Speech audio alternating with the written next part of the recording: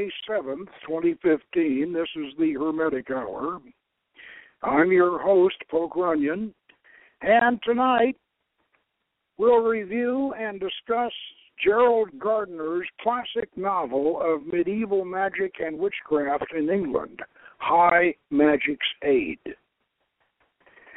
We consider this a very important work in the modern Hermetic tradition because it vividly describes the synthesis of surviving paganism with the Solomonic school of ceremonial magic in the Middle Ages.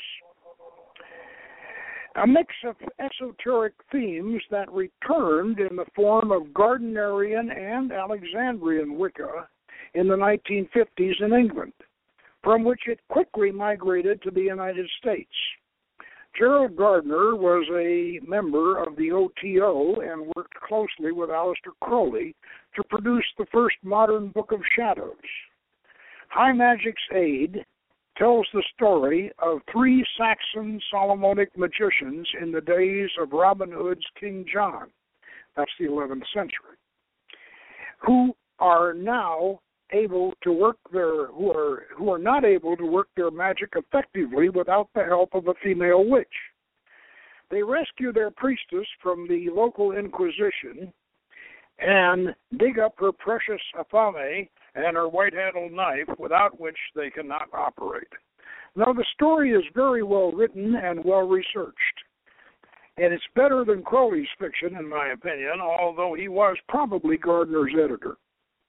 We strongly recommend this book to our neo-pagan and wiccan friends who may think that witchcraft and magic cannot coexist. They can, and they did, and they do. So, if you want to know where and how the wizards and the witches got together, tune in and merry meet and blessed be.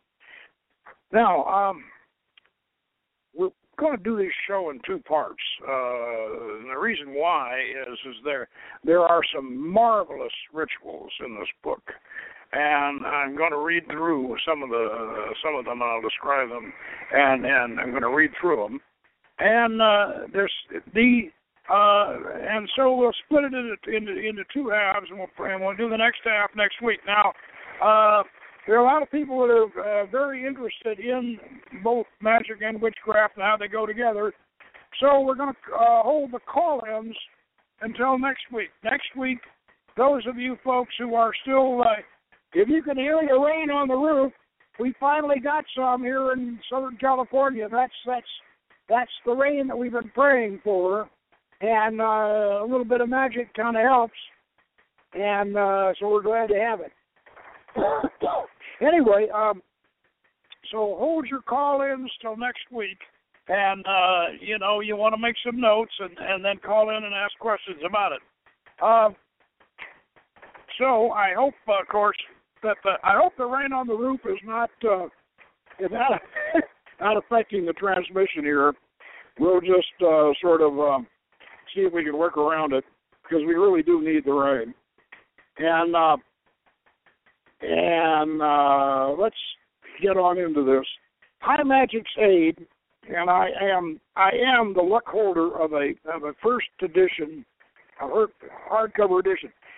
It's been reprinted recently, and I just one-clicked it on Amazon, which you can also do. And the first edition,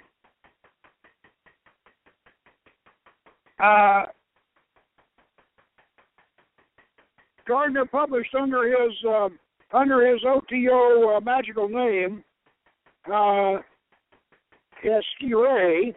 That's spelled S-C-I-R-E. So I imagine it's pronounced Skire. And O.T.O. 4=7. Gerald Gardner, author of The Chris and Other Melee Weapons, and A Goddess Arrives. He also wrote Witchcraft Today, and with Crowley, together they created the first Book of Shadows. Now, there is obviously the Crowley connection, which we're all aware of. But the interesting thing about this first edition I have, and those of you out there that also have the same edition, you might notice on the title page that the printer misspelled Gardner's magical name. They spelled it Scrire, and he corrected it. He corrected each copy himself, and he crossed out the RI and put a JR in there. And so if you have that, you can consider that Gardner cites your first edition. And but another interesting thing about this first edition, and I hope when I get the reprint that they've done this. In the end papers, in this first edition, you will see in the end papers a drawing of a magical sword, a drawing of an Athame, and of a white-handled knife, and a magical circle. Now, these drawings at first glance, they look like they are taken from Mather's Key of Solomon. They look that way because they're very similar. But they are not taken from Mather's Key of Solomon. They are original. And the inscriptions, of course, are derived from old grimoires. Some of them derive from the Key of Solomon and other old grimoires. So let's hope that this new reprint has that they have in the paperback reprint that they have these old drawings. And if you happen to have your old copy of Gardner, if you turn to the back end papers, which are more complete than the front end papers, you will find on the opposite page to the one with the sword and the two knives and the circle, you'll find the sigils that they used in the book, and a good old Dentalion from the Legaton, which they did, and we'll get into that probably next week. Talisman of Mars. These are all basically Agrippa type talismans, and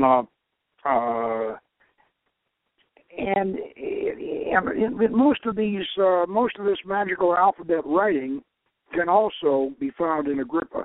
And as we go through tonight, you'll notice we go through several of these ceremonial magic operations. That Gardner was obviously very, very, very well versed in ceremonial magic. And he was, and as we get through this, we'll also realize that his original version of witchcraft had a great deal of ceremonial magic involved in it. And Alexander's, his protege, did the same thing. And in fact, Alexander's had a Solomonic sword hilt, bronze two-crescent sword hilt cast, and I happen to be the proud possessor of one of those because Fred Adams, my mentor, got one that had been cast by the Sanders people over in England, and so that is the hilt that's in our magic sword, which you can see in several of our videos, and that's quite similar to the sword to the hilt, the Solomonic hilt that is either in the Key of Solomon, and also like the one that Mathers that Gardner has here in High Magic's Aid. Now, High Magic's Aid came out in 1949, and it was Gardner's first publication, and it sort of set the stage for his future witchcraft books and activities and whatever. And I'm going to agree. I'll go down the chapter list here. It gives you a pretty good idea of what's in here.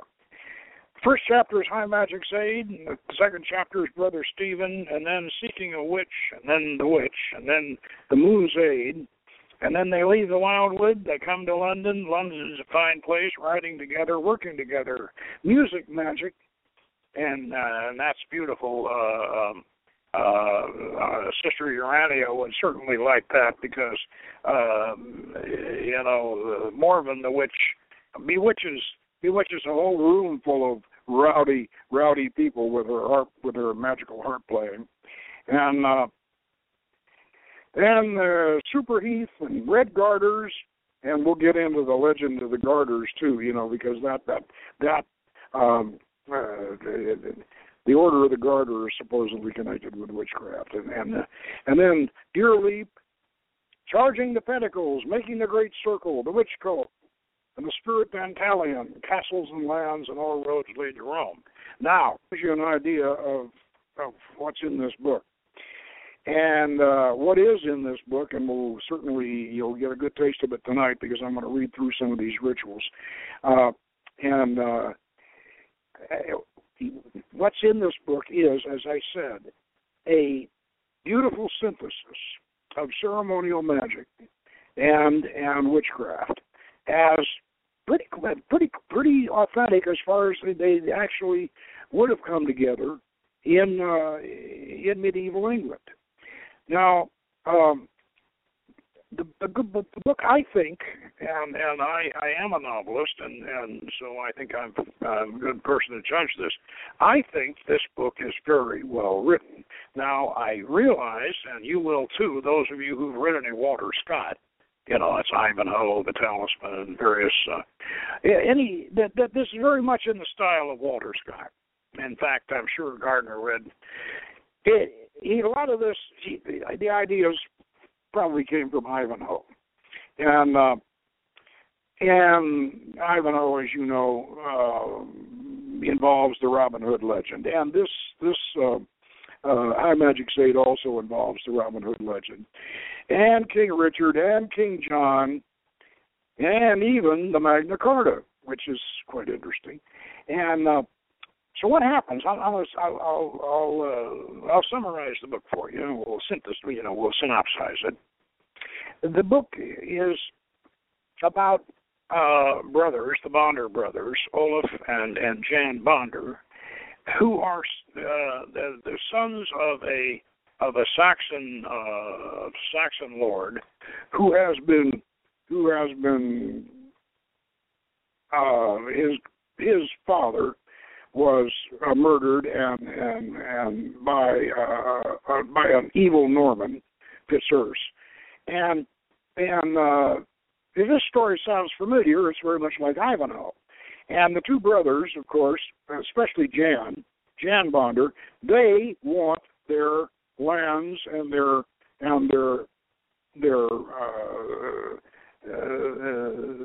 hereditary lands back. They want their titles, their honors, and their lands and their fortunes returned. And they, of course, Jan especially. Jan is the older, and Olaf's the younger brother. They're both teenagers as this thing starts. They're both in their early teens, and Olaf's 16. I think they're in there. They're Olaf's about 16, and Jan's about 19 as we get started in this thing. And Jan is the one who is the most obsessed. And their mother is Hildegard. She still lives on the farm, and she's just given up on. She doesn't care anymore about fighting Fitzurse, or anything like that. And she just wants to make do with the way things are. But they have a friend who was their father's right-hand man, and that's the local leech, the local doctor. And his name is Thor Peterson. And Thor Peterson is the local doctor, and in those days they called them leeches because they used leeches. They just about anything that any infection or any disease in those days, they thought that the best way to cure it was to take blood away from the to bleed the patient. And so they kept leeches, and they put the leeches on, and the leeches sucked the blood, and that supposedly made people better. Well, it really didn't, but they thought it did. And so they called doctors leeches. Anyway, Thor Peterson is also his hobby is ceremonial magic. And actually, he studied in the University of Cordoba in Spain. We'll get into that when we read some of this tonight. But he studied in Cordoba in Spain. And when he left Spain, he filched some of his master's magical manuscripts and got off with them. And so his hobby is ceremonial magic. He'd never done it before, but he studied it. And so when Jan is obsessed with recovering the family castle and all of this, this is, as I say, this is very much like the Ivanhoe story, and it owes a lot to the Ivanhoe story. As you recall, those of you who have either seen the movie or read the book Ivanhoe, he was a Saxon knight whose parents were and his family fortune was taken by the Normans, and finally he's allied with rescuing King Richard, who was imprisoned over in Austria and all that, and Robin Hood or Robert of Locksley aids Ivanhoe. Well, it's very, very similar in this story, because what happens is that Thor, the would-be magician, who has the parchments, has the manuscripts, he agrees to help Jan and Olaf by magic to get to recover their fortune, their family fortune. So start off, and the first operation they do is to try to contact Bartzabel. Now, I think most of us are familiar with Bartzabel. Bartzabel is the angry spirit of Mars. Graphiel is the nice spirit of Mars, but Bartzabel is the angry spirit of Mars. Bartzabel is the same spirit that Jack Parsons summoned on the dock down in Palm Beach, Florida, to gin up a squall to drive Hubbard down to Bear Poles and get him to come back so the sheriff could summon him, just slap a summons on him. And that was way back in, a little while after this book came out. So maybe Jack got the idea, possibly for his Bartzabel operation from My Magic's Aid. That's possible. Anyway, the first thing that Jan and Thor and Olaf are going to do is they're going to get in touch with Bartzabel.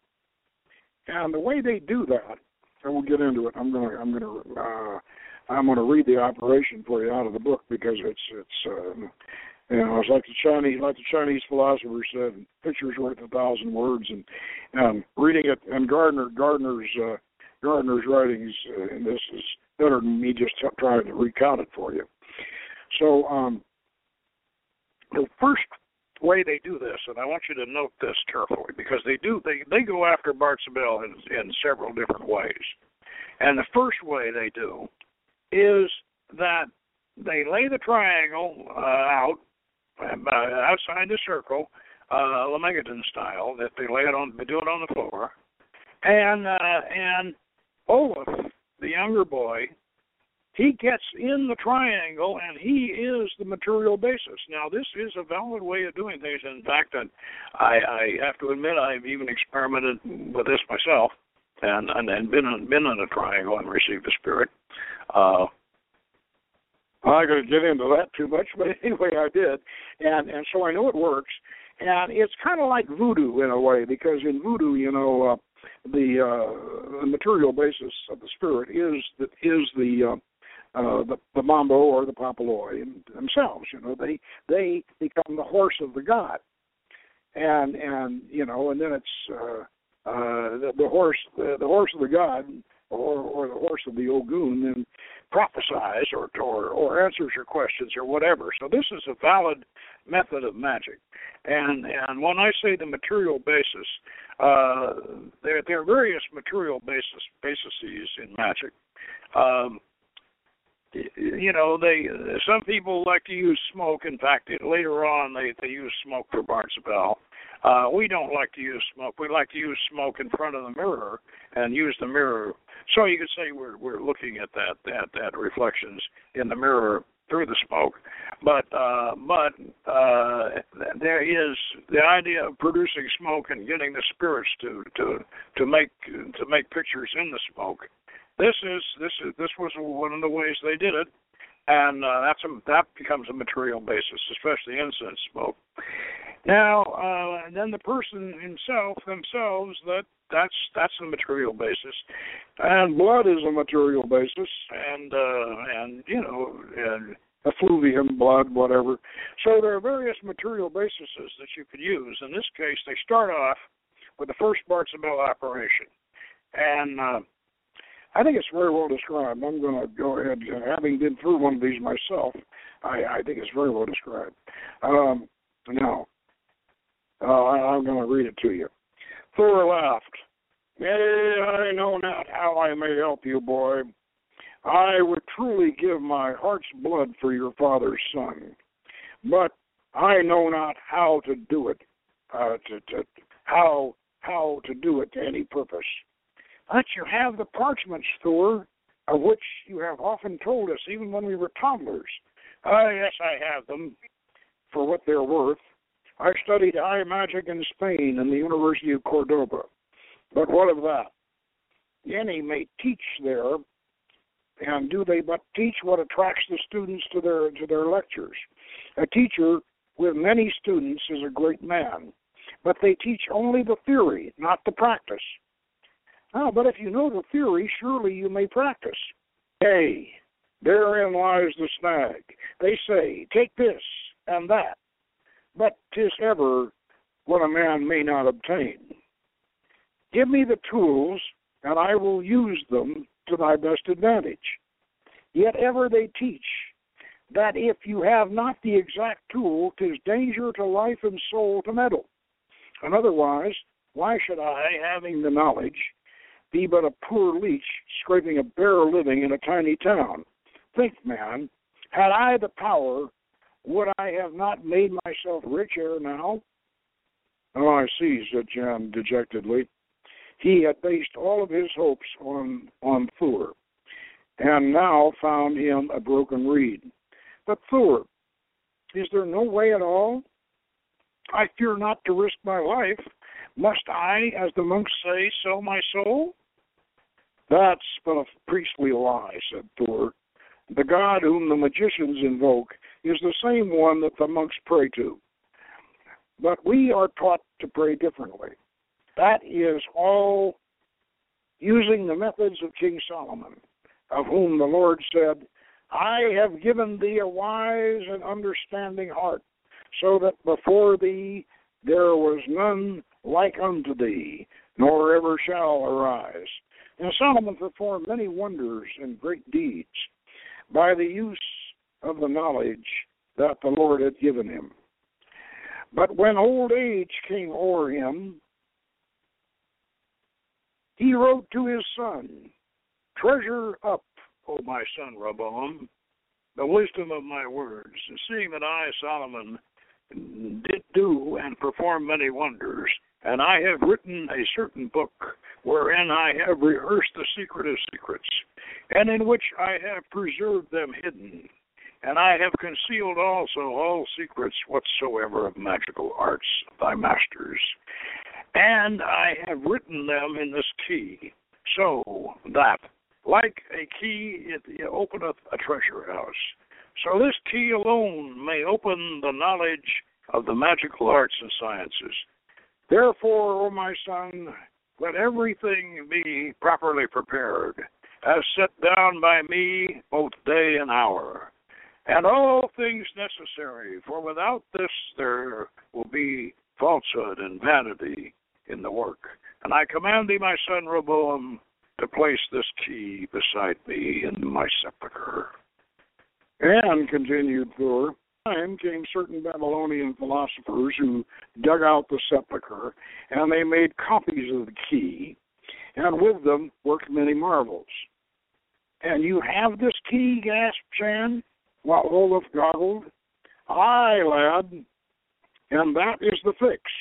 It saith so clearly that without the right instruments, 'twould be death and worse to try. 'Tis but to raise mighty forces which may not be controlled. So it seems that there's no hope at all, said Jan. And Thor answered slowly, Oh, there may be a way. He turned to Olaf and said simply, You, hast thou loved a woman yet? Woman? I loved my mother when she was kind. Well, not that, said Thor. Hast thou ever cast your eyes on a young girl with thoughts of love, or any other woman for that matter? Answer truly. Oh, not me, said Olaf promptly. All girls are silly things, and I have no use for any of them. Well, then I may help, said Thor. There is a way by which a spirit may be called up to enter the body of a young person, and so communication can come across the veil, as only the spiritual essence is present. And a circle made by an ordinary sword would suffice, at least I have heard so. But the young boy or girl must never have known bodily love in any form, for therein would lie a danger to us all. Other dangers there still are. Burning if we are caught, but we can risk that. I have never dared to try anyone else, lest they be frightened and blab and bring death to us all. But you I can trust. Remember, though, that the danger to a young person is greater, for he must form a link as a medium between the two worlds, and for his protection there is but a triangle. For were he within the protecting circle, the spirit could not cross to enter his body. Or should he release such a force, to enter it would slay all within the circle, for it would be only a partial protection unless made by the tools which we lack. Well, I perceive your meaning, said Jan slowly. If Olaf here be not afraid. Olaf hitched himself forward. Oh, I'm willing, he said. Nay, nay, expostulated Jan. That I will not have. My own brother? No, I'm resolved, repeated Olaf quietly, and Jan fell dumb. If Olaf hath the courage, it is not dangerous, or so they say, said Thor. Let not terror seize you or drive you into a panic. And if we be not disturbed, we may succeed. And if not, at least we will gain advice, and that may benefit us. Well, I'm truly afraid, said Olaf shortly, but I will drive out fear, and for Jan's sake, and for his great desire, you may do with me as you will. I will obey in all things. Then fear not, brave boy. I will give thee a potent talisman, said Thor, already busy with a ewer and a large tub. Now strip ye all and bathe in this consecrated water. And this done, Thor next drew great circles on the floor, one within the other, and outside of them a big triangle. And all were circumscribed with mystic names. And after this he poured water over Olaf's head, saying, Aspergus, cum domini, hyssop, mendabitur, lavabus, iam, et supernaveum, delebatur. And then he hung an iron talisman around Olaf's neck. The words had a comforting sound, and Olaf felt fortified by them. But the terrible words which followed struck terror into his very soul, echoing around his brain, as though he were in a vast cavern, and the voice not Thor's, but a thundering one which boomed and battered down all resistance, laden with an awful power to command obedience. O.T.O, Aniao, O Magion, come. O Bartzabel, come.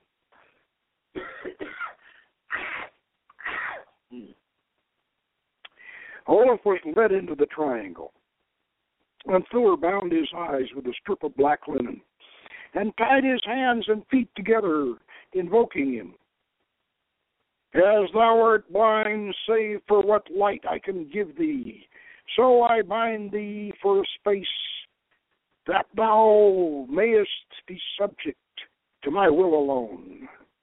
With this sword I invoke upon thee the protection of Bartzabal, so that no force of heaven or hell, or from the earth may act upon thee, save only the forces which I shall invoke within thee. And with this sword do I prick thy breast, that thy body be a holy temple of Mars, and I command thee to repeat after me. I invoke the power of Mars that manifest themselves within me. Encore. Amakramides. Olaf's young voice rose clearly, adopting involuntarily a chanting tone. I invoke thee, the powers of Mars, to manifest themselves within me. Encore. Amkaramides. He stood erect and steady inside the triangle. Then began a ritual which seemed to have moaned and boomed around since the beginning of time. The band around his head, so lightly tied, seemed a clamp of iron. His head seemed bursting and liable to split open. Now we're getting more rain. I guess, Bartzabel, you don't want to give us rain. Come on now. Oh, boy. Yeah. And it seemed as if it would shatter his breath. This was sheer and unadulterated fear of being of such magnitude that a man could not experience it and live. Fear. And should he die caught in the toils of this unholy rite, even sweet Christ himself could not save him from everlasting damnation. Boy, listen to the rain come down. A great black pole assembled at the root of his spine and began to creep upward slowly. There goes his kundalini, teaching him, reaching the nape of his neck until the hairs rose and crawled, coming higher until it hovered over him like a canopy borne by the devils of hell. And if he could have put up his hand, it would have been tangible to touch thick, black, and suffocating like a cloth. And this was fear made manifest. And now the cloth began to descend over his head, stifling him. If it reached his mouth, he would be lost. This was the fear that he had been warned against, that could blast Jan and Thor and kill him. It must not. It should not. The black pall seemed to reach his nostrils. In a matter of seconds, it would be over his mouth. He began to drive it back, and it stopped. For endless seeming moments, it remained stationary while he agonized, at grips with himself, fighting now for all their lives. As slowly as it advanced, the black thing retreated and vanished, leaving him trembling and sweating, but master of himself again. He had conquered. Never again, he felt, would the powers of darkness assail or prevail against him. Therefore came more of these flickering visions, and though with diminished frequency and intensity, until they vanished altogether, leaving him with a sense of exhaustion and dizziness, so that he reeled again and only mastered himself with a supreme effort. And in spite of himself, he began to mumble as though in a delirium, words whose import he knew not. He became aware of Thor's voice, which had changed into persuasion, and he was charged with welcome. And yes, was it also relief? Hail, O Bartzabel, thou mighty spirit, welcome, who come in the name of Elohim Gabor, tell us with truth how my friend Jan Bonder here may gain his wish. From Olaf's dry, parched, cracked lips came a rushing babble of words, and the only intelligible ones being, "Seek the Witch of Wanda," followed a terrible drumming sound that thundered through his head, and in a flash it came to him that someone was battering at the door. The abbot's men, and in a minute the door would be down, and then it would be the stake and the fire for all of them, and he was bound, blindfold, and helpless. And so ends the chapter. Now, needless to say, they did escape the abbot's men by being very clever. And, of course, they got from Bartzabel, this is the first time around with Bartzabel, and Bartzabel told them, "Seek the Witch of Wanda." So, they naturally set forth to seek the Witch of Wanda. And they asked around and finally found that Wanda was a very poor little village way out on the edge of a swamp. That's a mare in Old English terminology. By the way, Gardner uses a lot of very, very authentic Old English terminology in the book, and it's much of which I think he probably gets from Walter Scott. But the book, all of the descriptions of medieval England seem to be very, very authentic. Anyway, so they discover that Wanda is way off in maybe 50 miles away, and by the swamp. So they fit themselves out, and the three of them set out for Wanda. And eventually they get there, and when they get there, they find that the innkeeper at Wanda, and every one of these little villages has one house that is an inn. And the way you know it's an inn is they hang a branch. They hang a branch over the door, and that indicates that that the house serves as an inn. Well, they go into the inn in Wanda, and the innkeeper is he tells them not very willingly, but they probably get it out of the innkeeper, that there is this woman that lives at the edge of town, and she's a widow, and they're not sure how old she is, but she lives at the edge of town, and the innkeeper is obviously very, very taken with her. In fact, he's apparently tried to ask her to marry him several times, and she's refused him. And from what the innkeeper tells them, they realize that this may very well be the Witch of Wanda. So but the rest of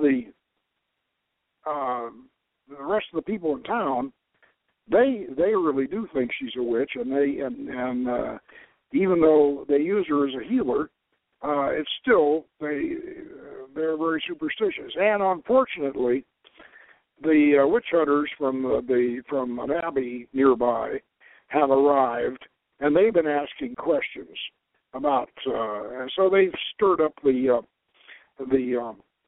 Wanda people, and the folks in Wanda.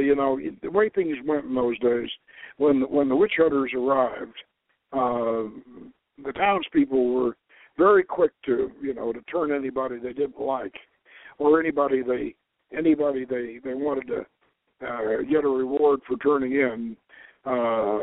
So anybody you didn't like, you told the witch hunters that oh yeah, they're a witch, or something. So they'd already informed on her. Well, so they were in the process while Thor and Jan and Olaf are going to talk to the girl. They're already raising the town, and so they meet they meet the girl, and I say girl, she's actually a young woman. She's only about 19, but she looks like she's about 50. She's really she's emaciated, and she's not well, and she's really in bad shape, and she tells them her name is Vada, and that's not the name she eventually uses, but while they're trying to get her to come with them, because they know she's the witch of Wanda, they know that, and they're trying to get her to come with them. Meanwhile, in the town, and Olaf is standing guard, and he's looking off, and he notices that the town people are all getting stirred up, and the monks are stirring them up and whatever, and they're, Olaf keeps saying, hurry up, the townspeople are they're getting pitchforks, they're getting torches and all this kind of stuff, and so the witch hunt is forming in the town, and of course they finally talk Vada into coming with them, and for safety, and then of course they have her. Thor gets her to dig up her tools. Now, one of the things that Gardner establishes in here, or tries to establish, and I think this has become a part of the entire witchcraft tradition has adopted this, is that the Athame, the witch's magical dagger, that the Athame is absolutely essential for any magical operation. And you can't even make, and the white handle knife, and both now, in the Key of Solomon, which Gardner was, very steeped in, you have the black handle knife and the white handle knife. And in ceremonial magic, we usually use the black handle knife to serve incense. We use the white handle knife to pry out candle wax and stuff like that. But Gardner, the way he interpreted this, and he knew that there were traditions, and Idris Shah has some of them, whatever, that this Athame that the witches used was supposed to be absolutely essential, according to the way Gardner puts it, and the way Thor recalls it. It was absolutely essential for ceremonial magic. We'll get into why and how they use it later, but so one thing Thor definitely wants, and one of the reasons why he wanted to find the Witch of Wanda, is because she would have these tools, without which that he didn't think they could actually work. They could actually develop the rest of the tools, the sword and all the rest of them, and especially the burin. And we'll get into that a little bit later. So he prevails upon her. She digs up her tools. They're in a little box that her mother gave her, and she digs them up in the garden. And as soon as she gets the tools, they mount up on their horses and off they go. And with the witches, with the witch hunt right behind them, chasing them. Well, this is off they go with the witches and the monks and all the local townspeople forming a posse chasing them. Well, Thor, who is the eldest and the leader of the group and all that, and the strategist in all of this, Thor decides that they better go to London. They better go to London and lose themselves in London, because if they get in London, they can sort of disappear into the crowd. And also, Thor wants to develop a cover story. They're going looking for the Witch of Wanda. Thor had put it about that in their village. He put it about that he was going to go visit his brother, and so they take off for London. And when they get to London, they have a series of adventures in London, and Thor wants to buy some magical equipment, and because now that they have the witch and she has her Athame, they can build the rest of their tools, and so Thor wants to buy a sword, new sword, and and some other equipment. So it's one thing they want to do, and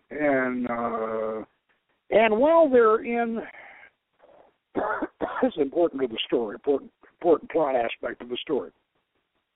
While they are in London,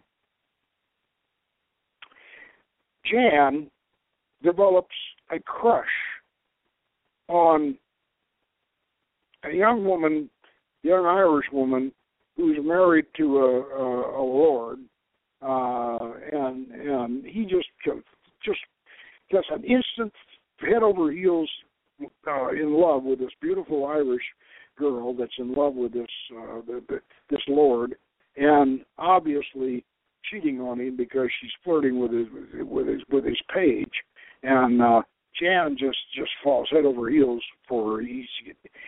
He's like a knight, with loving a woman from afar or whatever, and so he's develops this huge crush on the woman. Well, this kind of hurts young Vada, who, by the way, has now taken her witch name of Morven, and they call her Morven now because that was the name the Wiccan name her mother gave her, and so Morven's taken she's kind of getting a crush on Jan, and but at the time she's really not very much to look at. She's in such terrible shape that and that they but when she's in London, they get her cleaned up and get her some new clothes and whatever. So but here's Jan head over heels,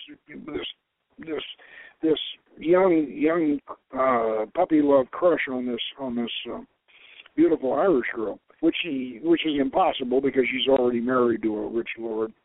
But that's important to the plot because later on, I mentioned that. Anyway, they go back out. They leave London and they return to their little village where Thor has his house, and they have Morven with them. Now they pass her off as his niece. The cover story is that they tell Hildegard, that's Jan and Olaf's mother, and she is a Herod, and she just drives these boys miserable, and she runs all the farm hands and the maids in her farm, and she treats them like slaves, and she picks on her boys mercilessly, and she doesn't like Thor because, of course, he was her husband's best friend, but she doesn't like him because the boys hung out with him too much, and so Thor passes off Morven as the niece of his dead brother. And he said he went to London, of course, his brother died in his arms, and he comes up with this story. And this is my niece, my brother's daughter, and so that gets Morven into Thor's place, and Morven fixes up a room for her, and so she can stay there, and the boys have to put up with their mother, who doesn't like any of them, and including Morven, and so we have meanwhile, Brother Stephen from the Abbey enters the picture, and he is very important to this story. He comes in later. He's very important.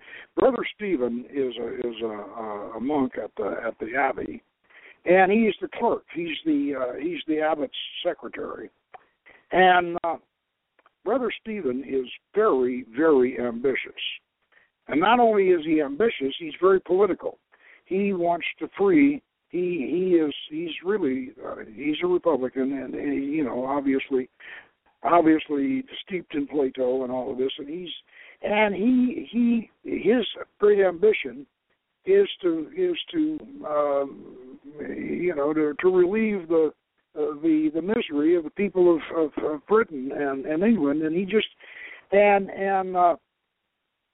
and he's a very, very, very, very ethical for a church man. He's and all through this book, the conflict between the church and the people is very well described, and the witch cult, of course, comes in. Now, Stephen makes an appearance, and later on he'll be very important to the story. But when they get there, Morven finds, even on Hildegard's farm, Morven finds members of the old witch cult. And they haven't done a Sabbath in this area for a long, long time. And so Morven, with her help, her idea is Thor's and hers, is to help Jan by raising the local members of the Wiccan Brotherhood and getting them to help Jan take back his family castle. And now these guys are not, and Jan says, "Well, I need men at arms. I need men with armor. All these people are, they're just woodsmen. They're just farmers. Well, they're good archers, of course. Now we're getting into the Robin Hood thing, so both Thor and Morven, keep telling Jan, well, yeah, you got to start somewhere. You can train them. They'll once we get them on your side.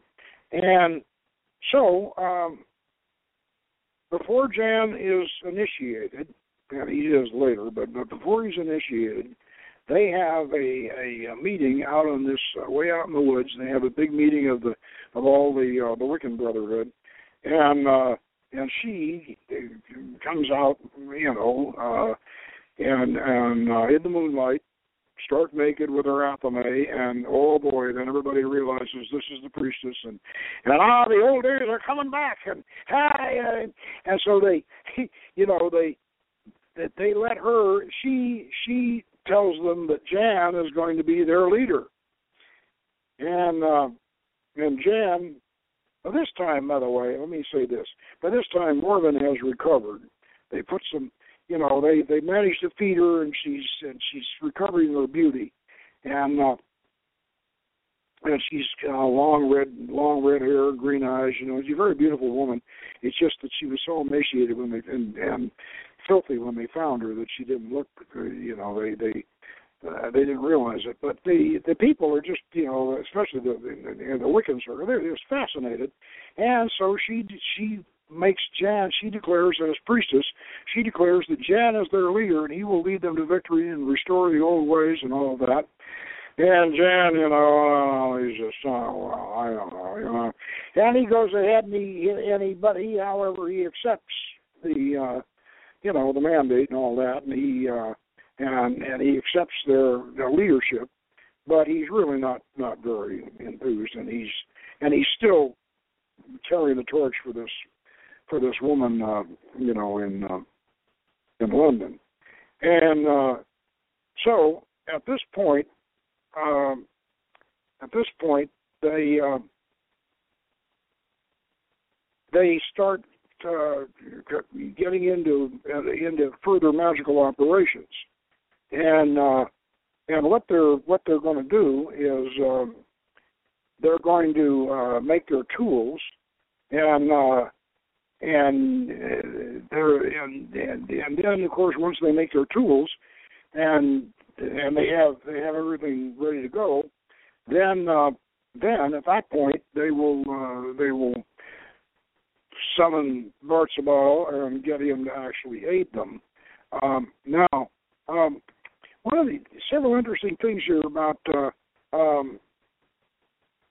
one of the things about that they do is the ritual of invisibility, and Gardner in here describes the real truth about the ritual of invisibility. And I've had several times I've been asked about this, and I always tell the truth about it. That the ritual of invisibility is intended in magic to make you unobtrusive. It doesn't make you invisible. It makes you unobtrusive to your enemies or people who would be your enemies. And let me just read a little bit of this here. Let's see. And again, you mock, but you should make some small spell for Jan's special safety, a spell of invisibility. So, said Thor, mused, 'twill soon be the hour of Venus and her day, Friday. Make the figure of wax and write the spell on the skin of a toad. Thus do we witches, this is Mormon speaking, thus do we witches, ever bearing in mind that invisibility is not a lack of sight in all beholders, but a lack of observation.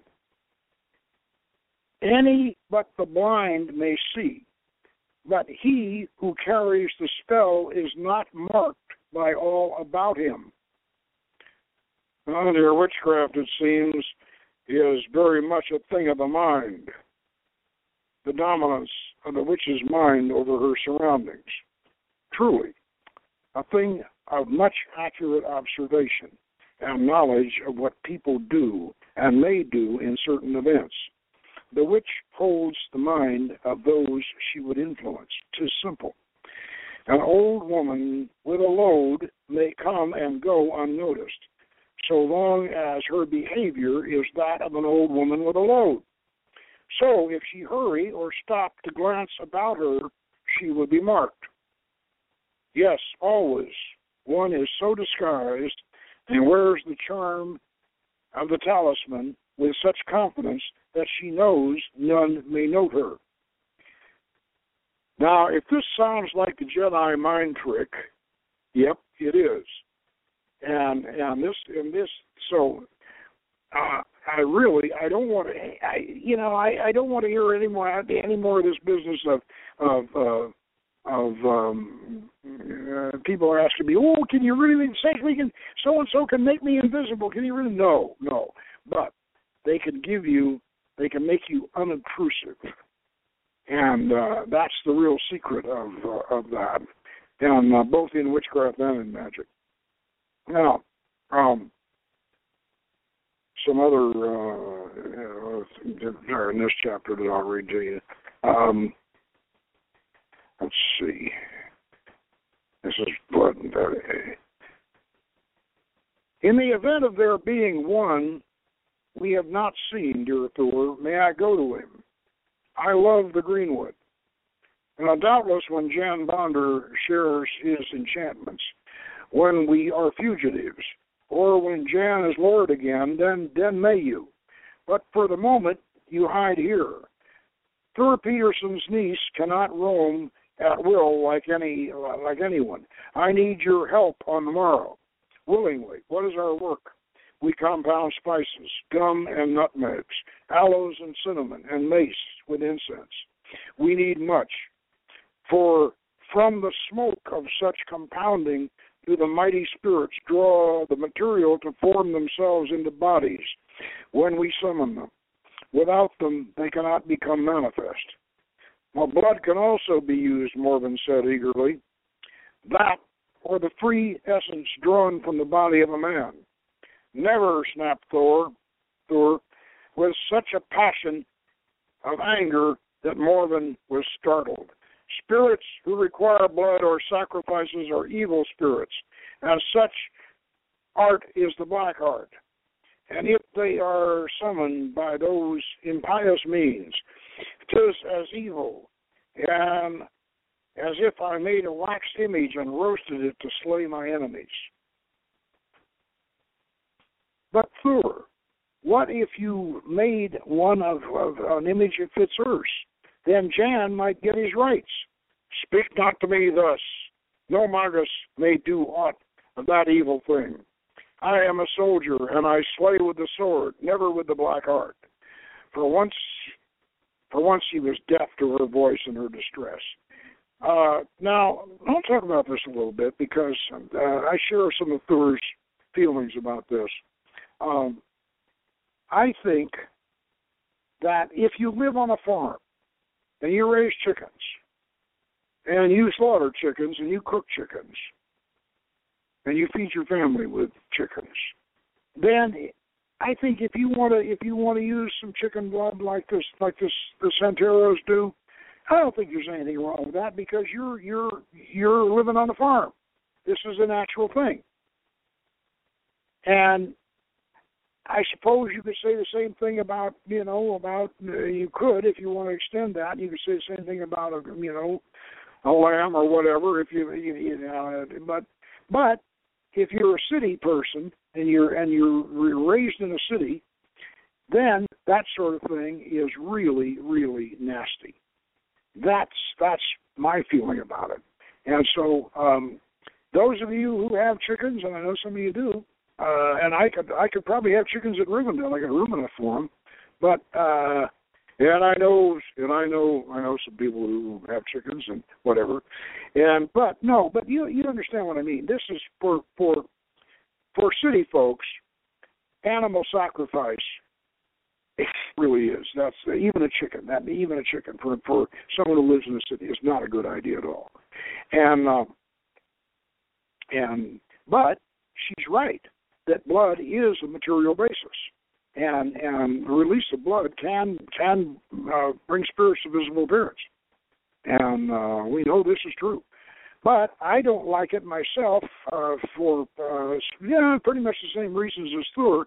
In my particular case, I think I've had some past life experiences where I just don't, blood sacrifice just isn't something I want to get into, and so consequently I'm not going to raise chickens out at Rivendell, even though I had the room to do it. But and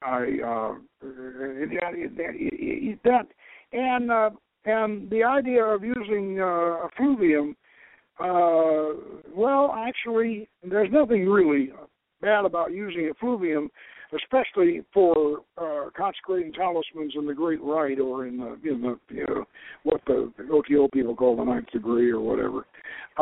There's nothing wrong with that. And I will say that I think it's okay to use a little effluvium, and or maybe if you use a little lance, one of these little diabetic lancets, and pop your finger, you could put just a drop of blood on a talisman if you wanted to, if it's appropriate. But no, I think that, as I said, I think that in ceremonial magic we like to bring down celestial power, and we like to leave the rest of it alone. Now, and that's what Thor means by this. The ceremonial magician brings down power from heaven, and you have in magic, you have power from the earth, you have power from the sky, from the sun, the stars. You have celestial power that you bring down. You have power that you bring up from the earth. You have the power of blood. You have the power of sex, and these are the powers that you can draw on, and so that's that goes along with that. Now we're getting pretty close to, we're a little bit past the first hour here, so I want to get into. I'm going to go ahead and do a 2-hour one. We're up for 2 hours, aren't we? Okay, good. Because what I wanted to do was I wanted to get the Great Circle. I wanted to do the Great Circle tonight, and then what I want to do next week is I want to do binding the spirits and the talismans, and what I want to do is binding the talismans and do the Dantalian operation. And so let's get here to the circle. Let me see here. Okay.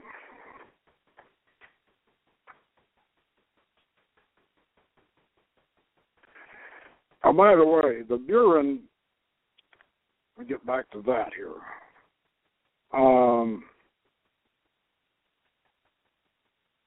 On the following day, the day of Venus, again, the two prepared the water for their personal cleansing, and with this accomplished, again they drew the triple circle in exactly the manner of the former occasion. and their work was now to make the all-important burin. Now, what is the burin? The burin is a scribing needle. It's like an ice pick, but it has a. In fact, you can make a pretty fair burin out of an ice pick. You just sharpen the point to where it's needle sharp, because you're going to use it to scratch or engrave, and you can use it with acid too. You know, you can dip it in acid and use it and scratch, and then put the acid in the scratch, but the burin is an engraver, basically. Now, today, we use a Dremel Model 290 electric engraver, and you can put the little sigils on your Dremel. There's the little sigils here in the book that you can put on your Model 290 Dremel electric engraver, and everybody's got to have one now. And I don't get any kickback from the Dremel company, but that's what we use, the Dremel Model 290. And make the all-important burin. Durr recited anew the same Psalms of David, and then throwing the herbs on the brazier, he waited until the clouds of incense ascended, and took them and took up an engraver's awl. And he purified it with the live coals and with the white-handled knife, whose office was that of a tool as distinct from that of the Athame, used by the witch to control spirits and work magic. He carved on the handle of the owl, that's A-W-L, owl, which was to become the burin, these characters, and they're in the book. And like I said, put them on your Dremel. The invocation followed, Solomon commanding, O.T.O, Sophio, Tetragrammatron, and here comes the rain again. Athanos, Asher, Kadosh, and thus he prayed. Now remember, when you get your Dremel and you put the little figures on it, be sure and recite that, okay? And you're going to have a lot of fun with that Dremel too, because we've engraved a lot of our tools with that. The great circle, making the great circle, is one of the chapters, and I would like to I'd like to read some of that. Where is it? Making the great circle?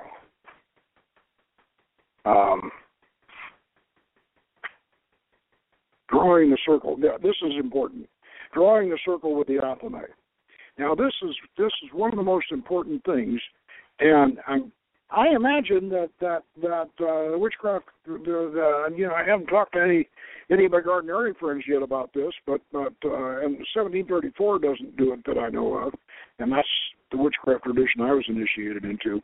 But it really is. But we actually do a version of it in Solomonic magic, and it is when you describe a circle, you drive a stake down in the middle, and then you've got a 9-foot cord, because your circle is supposed to be 9 feet, and then you got your charcoal or whatever it is you're using, your chalk or whatever it is you're using to describe the circle, out at the end of the cord, and you just go around using that, or you can use a 9-foot beam compass. But what they do with the Athame here, and let me show you. Now the heavens are propitious, Thor murmured contentedly. The moon is in the Ariel sign, and in her increase the sky is clear and serene. Meanwhile, Morven thrust her Athame into a chink in the floorboards, looped the strand she had planted that morning over it, and fitting a piece of charcoal into a loop 5 feet 6 inches down its length, she marked out a circle, leaving an entrance northwest in it, and shortening to the next loop 6 inches nearer the center, she described a second circle, and shortening again 4 feet 6 inches, she described a third circle, thus making an inner circle 9 feet across. And the outer circle was then divided into the 4 points of the compass, beginning in the east. Thur marked in Hebrew, Agial, and the south point, Zebaoth, and in the west, YHVH, which in English is spelled Jehovah. By the way, we don't use Jehovah anymore. We use El. And El is the name of God. And we use the others, Ahia and Agila and Adonai, but we don't use Jehovah anymore. Between each point, the compass, he drew the pentacle or a 5-pointed star.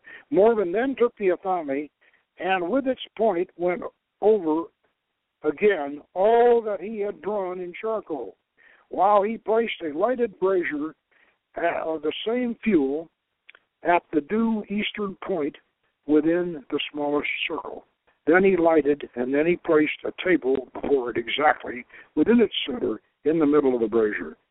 Now I think, by the way, all through this book, you become, and even in the first degree Wiccan initiation, which we'll read next week, you find very, very much the aspects of ceremonial magic.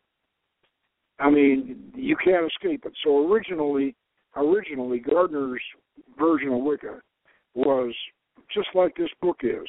It's an infusion of Solomonic ceremonial magic and traditional witchcraft. And so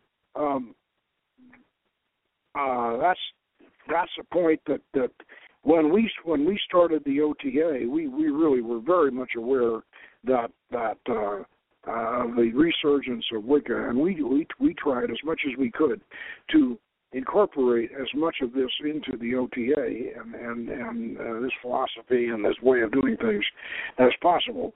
And Solomonic magic, of course, is, as I say, it's an intimate part of original witchcraft. Now, I have a charging ritual here, which I will read, and then I think we'll leave some of the exciting. We'll leave the initiation and the goetic summoning of Dantalion for next week, and the binding of spirits also for next week. So here we go. Let's see on this. This is the charging. This is this charging ritual. He again partially unveiled the first, and summoning Morven with a gesture, she held her Athame above it. And while he held his sword in it in a like manner, he conjured it, saying, "By all the powers and rights, I conjure thee, render this pentacle irresistible, O Lord Adonai." And when this had been repeated over and over each, he revealed. He reveiled the pentacles and carried them to the north, laying them on the ground, opening each veil completely, saying, "Thou canst not pass from concealment to manifestation, save by the name of YHVH." And of course, as I said, we don't use that anymore. Revealing them, he passed to the south and laid them on the ground, and entirely removing the veils from each, but leaving them behind. This done, he invoked, "O Bartzabel, too long hast thou been in darkness. Quit the night and seek the day," and that's right from the Golden Dawn. "As light is hidden in darkness, yet can manifest itself therefrom, so shalt thou manifest from concealment unto manifestation." Yeah, some of the phraseology here is from the Golden Dawn, because, of course, Gardner being in the O.T.O and having Crowley as his mentor, he was very familiar with Golden Dawn ritual and material. And I might mention that this association carried through Doreen Valiente, one of Gardner's proteges. She actually came up with the idea that cunning man, that 19th century British cunning man George Pickengale who was illiterate. He was a hog farmer, and he supposedly, according to Doreen, wrote the Golden Dawn cipher manuscript. Now, we all know that was not true, but Doreen liked to think so.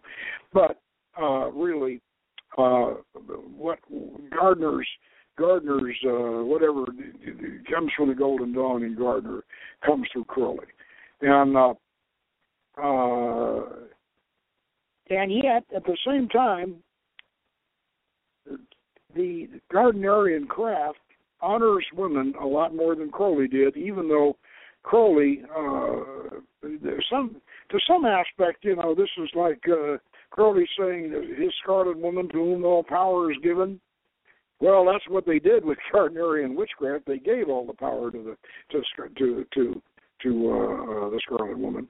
And another thing about this that we notice in this book, that Morven always works skyclad, and everyone, including Stephen, when they finally do this Dantalian thing, basically for Brother Stephen. Stephen's only, he's a monk, and he's very uncomfortable. Why do we have to have this naked woman in the circle? And Thor tries to explain to Stephen, well, come on, this is the way the witches work, and this is what we do, and this is how this is her power, and so they have this. Of course, there was an inequality involved in this, both with Gardner and with Alexander's, especially with Alexander's. The magician was robed, but all the women in the circle with Alexander's, they're all nude, and Alex is there with his magician's robe on. And the excuse for that is, of course, a magician, he has to have the pentagram on his skirt of his robe, and he has to have the hexagram on the chest of his own, and the woman, and they have to be nude because that's traditional and all that. Well, that's nice work if you can get it, I suppose, but they quickly, when the witch cult got established, that quickly went the other way, and everyone was skyclad, including the high priest, who ended up wearing a Viking helmet so he could represent the old horned god. And so when we said, well, skyclad ain't bad, and of course I keep thinking of Burt Reynolds in that striptease movie with Demi Moore, and Burt Reynolds, he's trying to explain why he's so fascinated with Demi Moore. He said, I just love naked women. So I'm thinking that Gardner was, I think with Gardner, kind of like that but one thing about Gardner, though, he had an Irish nanny. And Gardner, came from an upper-class British family and an Irish nanny, and that's one of the reasons, and she inflicted him with terrible spelling. So his spelling was awful. And so he needed Crowley for his spelling, if nothing else, because Crowley was a very good speller. And another thing with the Irish nanny, she probably got him fascinated with being switched with a birch rod, and so there's a lot of switching that goes on, and we'll get into that a little bit next week. But I think that the main thing that we want you to recommend iMagic's aid is to give you a very, very good idea of what it was like back in those days, and the actual connection between the old religion and Solomon's old religion, because there's a lot of similarity between the two and a lot of connection between the two. And next week we'll see how many of our Gardenarian friends can want to call in and talk about this, and we'll we'll summon Dantalion, and we'll Eco Azarak. Eco Zomalak. So, until next week, merry meet, merry part, and merry meet again. Blessed be.